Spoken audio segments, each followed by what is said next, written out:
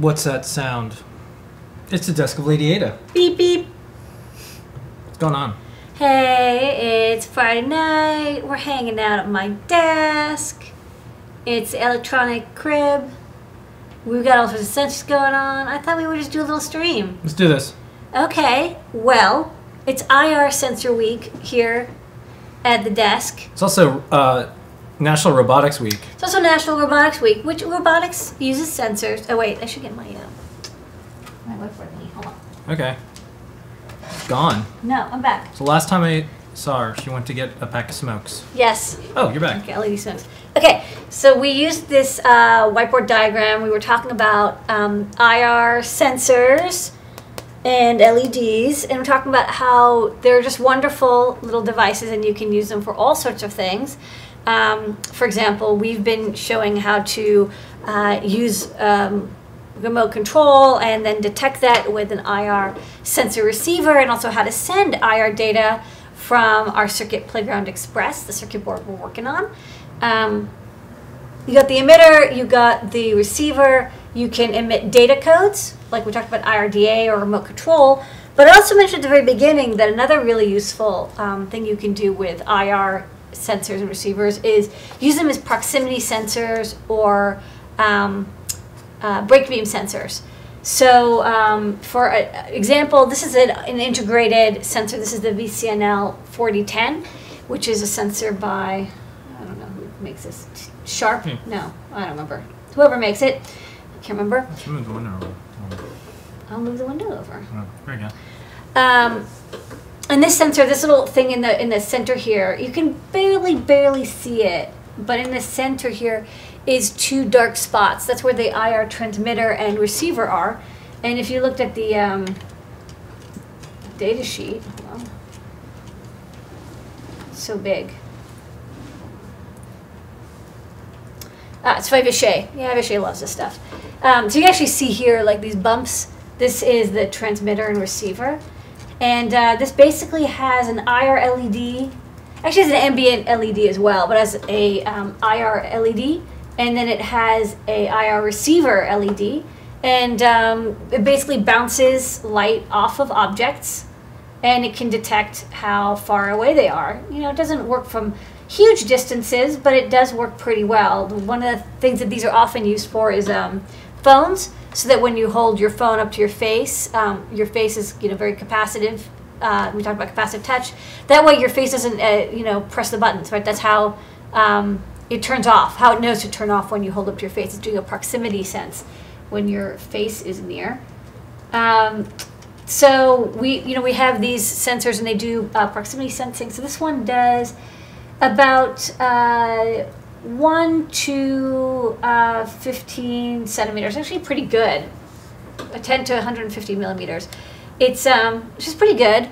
It's like 8 inches-ish. But this is a super tuned, specifically designed sensor. We also have those IR break beam sensors I mentioned. And these kind of a different idea. You transmit IR and then you receive it. And it's invisible to human eyes, and so you can have IR break beams in dark rooms or light rooms nobody really notices, or you can, it's basically you can't detect it unless you have a camera that doesn't have an IR filter. So we've actually been designing the Circuit Playground to have IR transmit and receive using a detector and emitter for data codes, so like doing remote control. But I thought what would be really neat is if I could somehow hack in the ability to also do some basic proximity sensing, or maybe even break beam sensing if you have two of them. But proximity sensing I thought would be kind of neat, something where you can do basic hand detection, or if something is moving in front. And so what I did in the design, let's look at the area for the sensor.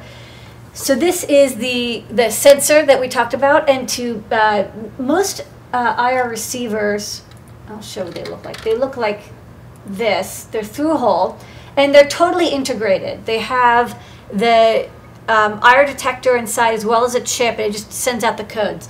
The way I'm doing it to basically save space, and because I want to be fully surface mount, is I have the IR receiver diode and a IR preamp that's basically a device that biases and listens to the signal coming out of this diode and then does the decoding. It's basically a two-part solution. You have the LED, the diode detector, and the decoder separated. It's actually about the same price as having an integrated one. You just have two components, which isn't too bad. But one of the nice benefits of this is you can listen in on the raw data from the IR LED detector here, the detector. So instead of just having it go straight in, I actually tied this pin. Hold on. This is the, hold on. There's no real way to scroll. There you go. The IR LED here, this LED is the receiver, and it goes into the sensor, which is this chip over here, but I also take that and connect it to an analog input on the microcontroller because I want to be able to read that raw data. Now again, it's not tuned specifically for this use. This is not going to be super perfect, but it might be good enough. So then in my code, and my prototype actually didn't do this. I actually have this, I'm just using a blue wire. But in my code, what I'm going to do is I basically set up the transmission pin, and I set up the receiver pin. And instead of transmitting IR codes, I'm just going to pulse the LED high for about 10 microseconds, long enough to make sure that the receiver half gets it. And then I'm going to do an analog read on that proximity pin. So if you look here, basically turn this LED on really bright. Remember, it's 350 milliamps going through this LED, but only for a split second, and then read from this LED, which is nearby. One of the tricks is that this is a very narrow beam LED. I got LED with a lens, so it's only 20-degree beam spread, so it doesn't leak so much over here. It's pretty good at directing it only up. So it should only bounce off of my hand, for example. So let's look at this code.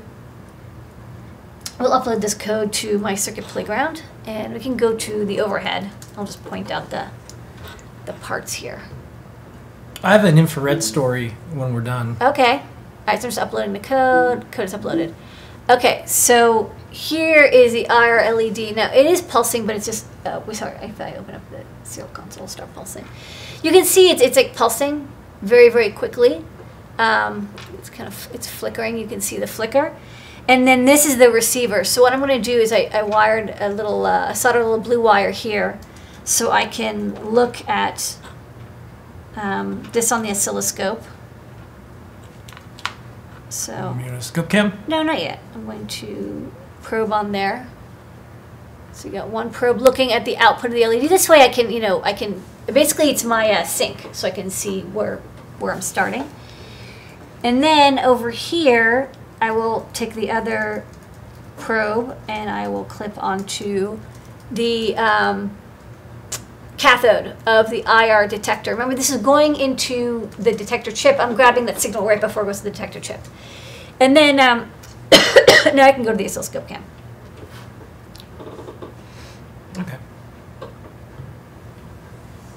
Okay, So over here, this yellow pulse, that's the LED. Now it's going down because this LED is, the anode is connected to 3.3 volts, and then I'm pulling it down to turn it on because it's a little bit more effective to turn LED on with an N channel or NPN than a P channel. So you pull it down so it gets pulled down, and this blue line here is the detector diode. So you can see that there is a little bit of detection. Now there's going to be a little bit of leakage again. There's no clear divider. There's no divider between the two. So there's going to be a little bit of light leakage. So that's why it's like not great at detecting. Like right now, there's nothing in front of it, but it's still you can see there's some detection. There's something going on. I'll move this camera out of the way, but yeah, there's even though there's nothing in front of it, there's a little bit of a bump. But then as I move my hand close, you can see the signal does move. Now, something interesting that's happening is this line here. This is actually the response of the detector to the LED being on. But we actually see a bigger pulse over here, which is like the delta, the change in signal is much greater over here. This is where the LED is turned off. Now, why that might be happening, that diode, remember, is being biased and controlled by the decoder chip. That decoder chip, they don't really say what's going on, and other than they're like, well, there's automatic gain control and there's a bias circuit. What it might be doing is when it sees the signal go away, it might be increasing like the bias current to try to detect, like it might be tweaking the bias current to try to detect a signal that's disappearing, and so like kind of the signal overcompensates when it disappears. So what's interesting is in my code, so let's go to the copy. In my code here, I have it just stringing out the numbers. One thing I did is I made the analog resolution 12 bits. That's going to, on the Circuit Playground, uses the AT7D processor. You get full 12 bits of analog if you ask for it. Otherwise, it gives you 10 bits. More bits, more better. So I upped it to 12-bit. Let's look at this serial plotter, because it's a little bit more handy. So this is it, just kind of, it's sitting, it's a little bit noisy. I'm not doing any averaging or anything. It's kind of, jumping around here. And then when I move my hand close, should be, it's moving, but it's like really hard to see. This is because, well, partially I'm reading it before the, you can see like the not the individual signal, but the average of the signal moves up and down. But this is because I'm measuring that signal at that little dip, not the big spike. So if I change this code around, actually, and let's go to the oscilloscope again, because I'll measure it. So I want to measure when, I want to measure it when it's right here, when it's kind of peaking right above it. So let's do cursor, and then I want to measure right after you turn it off. So I'll start the cursor at the off point, and then the other cursor, oh no man, what did I do? Whoops.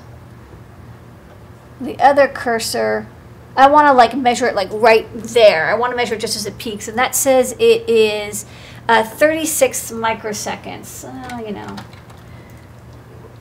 The thing is that it's hard to get actual microseconds. Wait, yeah, there's a delay for the analog read. Well, let's just say like delay microseconds 10, and then we'll move the proximity sense right behind it. Oh, can you pop back to the computer?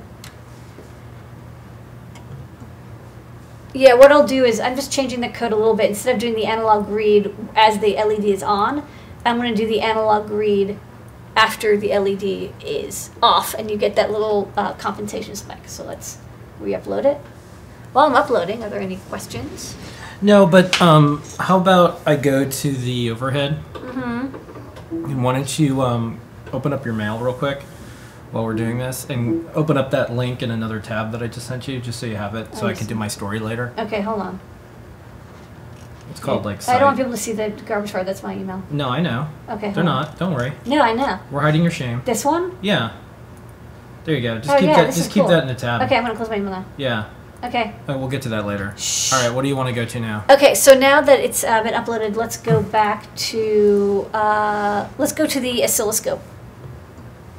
So actually, right now, what's interesting is our pulse just got a lot smaller because we're no longer doing the analog read while the LED is on, which is actually kind of better for the LED anyway. So let's stretch this out.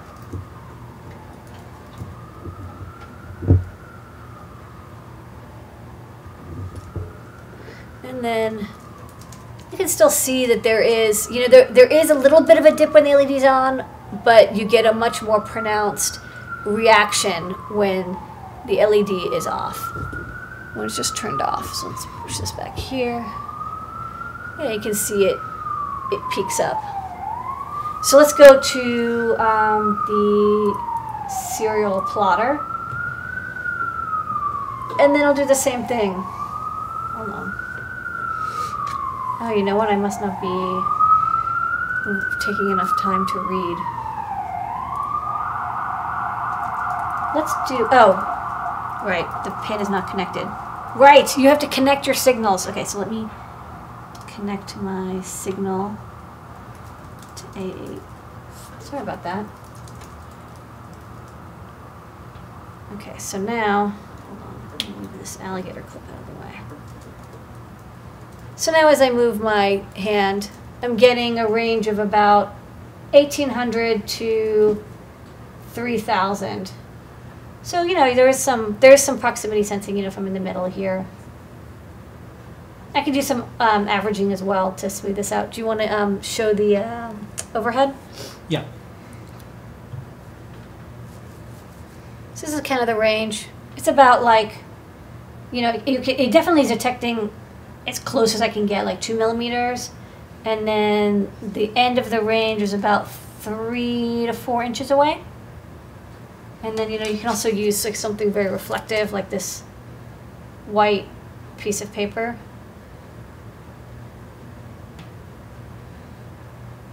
This is actually a little bit more effective. I can get up to like 5 inches away. Here, I'll do it this way.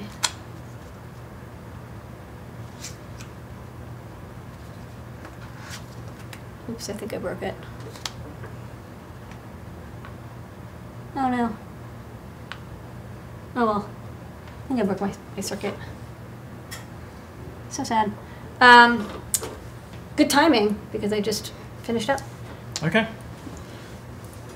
Be careful with a alligator mirror. clips. A mirror would work too. A mirror, anything like that that's like white and reflective.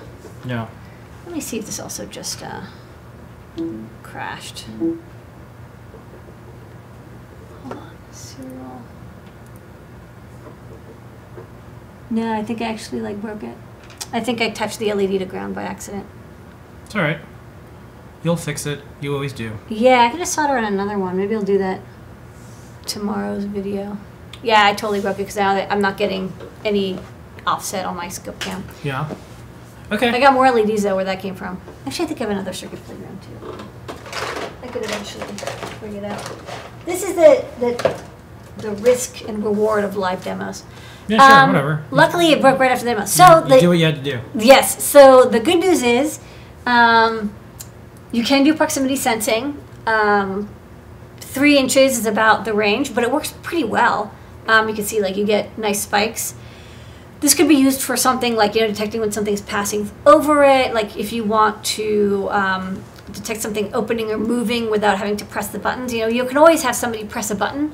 Sometimes it's hard to align something if you're like trying to measure or determine when something's moved. Getting it to line up with the button to press the button is a little challenging. So that's where like a proximity sensor could be kind of handy. Probably a lot of other fun projects you can do with it.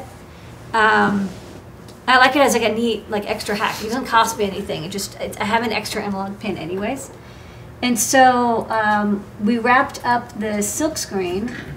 Oh, so can you go to the computer? Yes. Are you bringing up my? Yeah. I know. It happens. If I put it, you're now Ah. stuck here. The testing is actually when most things break. I found you got like probes and wires everywhere. And these LEDs are, you know, they're a little delicate. You know, like you can really overcurrent them and overdrive them if you're not careful.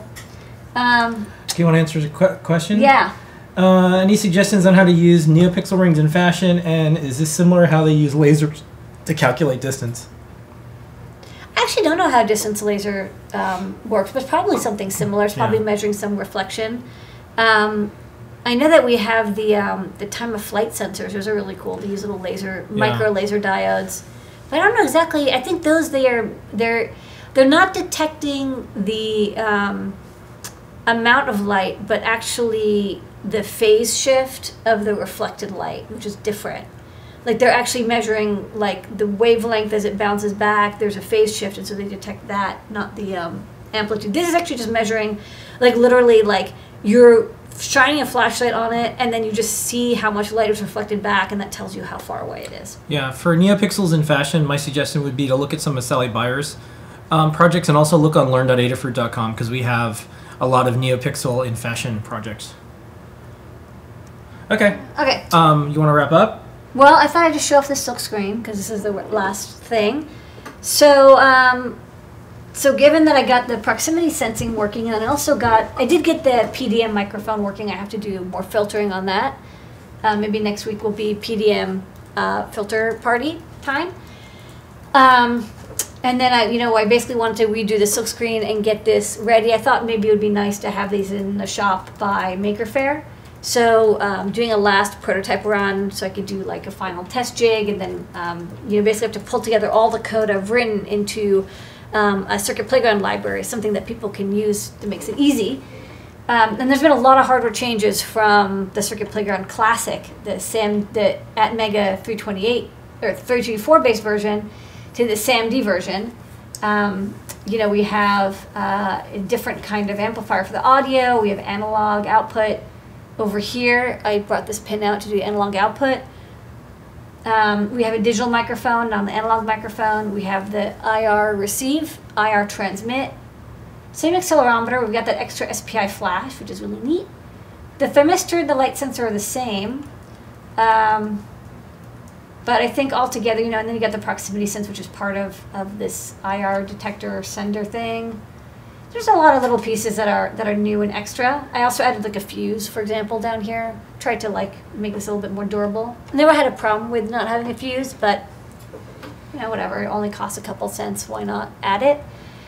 So we redid the silk screen. So this is the new silk, and I like it. Phil B did this up. Did a really awesome job.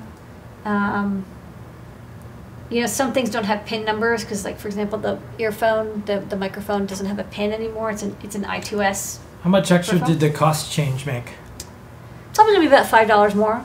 Okay. Because of actually, it's more the complexity of the board. I'm a little concerned that the assembly and test procedure is going to be a lot longer. And also, there are more expensive parts. I think the actual individual parts cost is like $1 more in parts, but then the extra labor is going to add a little bit more than that, and then you have to multiply by 3. What's up? What's the difference between the Dev Edition that we have and the Express? I can answer real quick. Yeah, sure. The Express is mostly going to be used for CircuitPython. You can run Arduino, but it's a more powerful next version of Circuit Playground. Yeah, I wanted to do kind of like a more advanced version. It has kind of everything that Circuit Playground Classic has. It's more advanced, but it's simpler to use. Yeah, but it can run MicroPython. Yeah. And our version, which is open source for CircuitPython, that's meant to just work with all of our hardware easily. Also has things like analog output, which I think is really neat. It has that disk storage built in, which I think will be handy. Tony D wrote a great library for accessing that SPI flash as like a mini hard drive in Arduino, so you can use it for data logging or for storing like audio files and then playing them back out for the speaker or through this or storing sensor data or LED light patterns. It also has like a ton more space. Okay. Much bigger processor. Let's get out of here soon. Tony D's going to be streaming next. Okay, great. So just can you open up that tab? So I'll just tell people my infrared story because I'm old. Okay. So 13 years ago, I wrote a demo example how-to on Engadget back when gadget sites didn't have how-tos and Make Magazine didn't exist. Nothing like that. I think I started Hackaday shortly after. But what I did is I turned an iPod into a universal remote by recording the infrared sounds as sound files and then playing them back out through a sound to infrared converter. And you could tell how old this is by the iPod. Yeah, that's cool. Yeah, so just keep scrolling, and you could see kind of the gymnastics I need to do, and I wanted to show how anyone can do this without a lot of specialized hardware. I was using Pocket PCs. I was using this little sound to IR adapter. Ah, Frugal. Yeah, and yeah, there was this thing called Frugal back in the day. And basically, I did this before with Apple Newton, recording infrared signals, and then using sound, and then playing the sound through something that converts sound to IR. So you can see I did that in open source Audacity. Now, what's funny is, of course, you know, people who are listening in are probably saying, well, wait a minute, IR only does 44 kilohertz. That's IR is at 38 kilohertz carrier, and you're only sampling at 44 kilohertz. How does this work? Well, IR receivers are totally okay with a really, really, really shitty signal. Like you can be extremely abusive to an IR receiver in most devices, and they'll take it. Like they're totally cool with the frequency being off by like 50% or more. They're just looking for a change. They're looking for delta. They're not like that specific. They didn't care. Yeah, they don't really care. Like, it's good to, if you get the best performance, if you have that 38 kilohertz, but honestly, if you're down to 22 kilohertz. No, I got all sorts of hate. They're just like, this isn't the right way to do it. I'm like, it works. So it was a fun hack, and you could turn an iPod into a remote control. Completely pointless, lots of fun.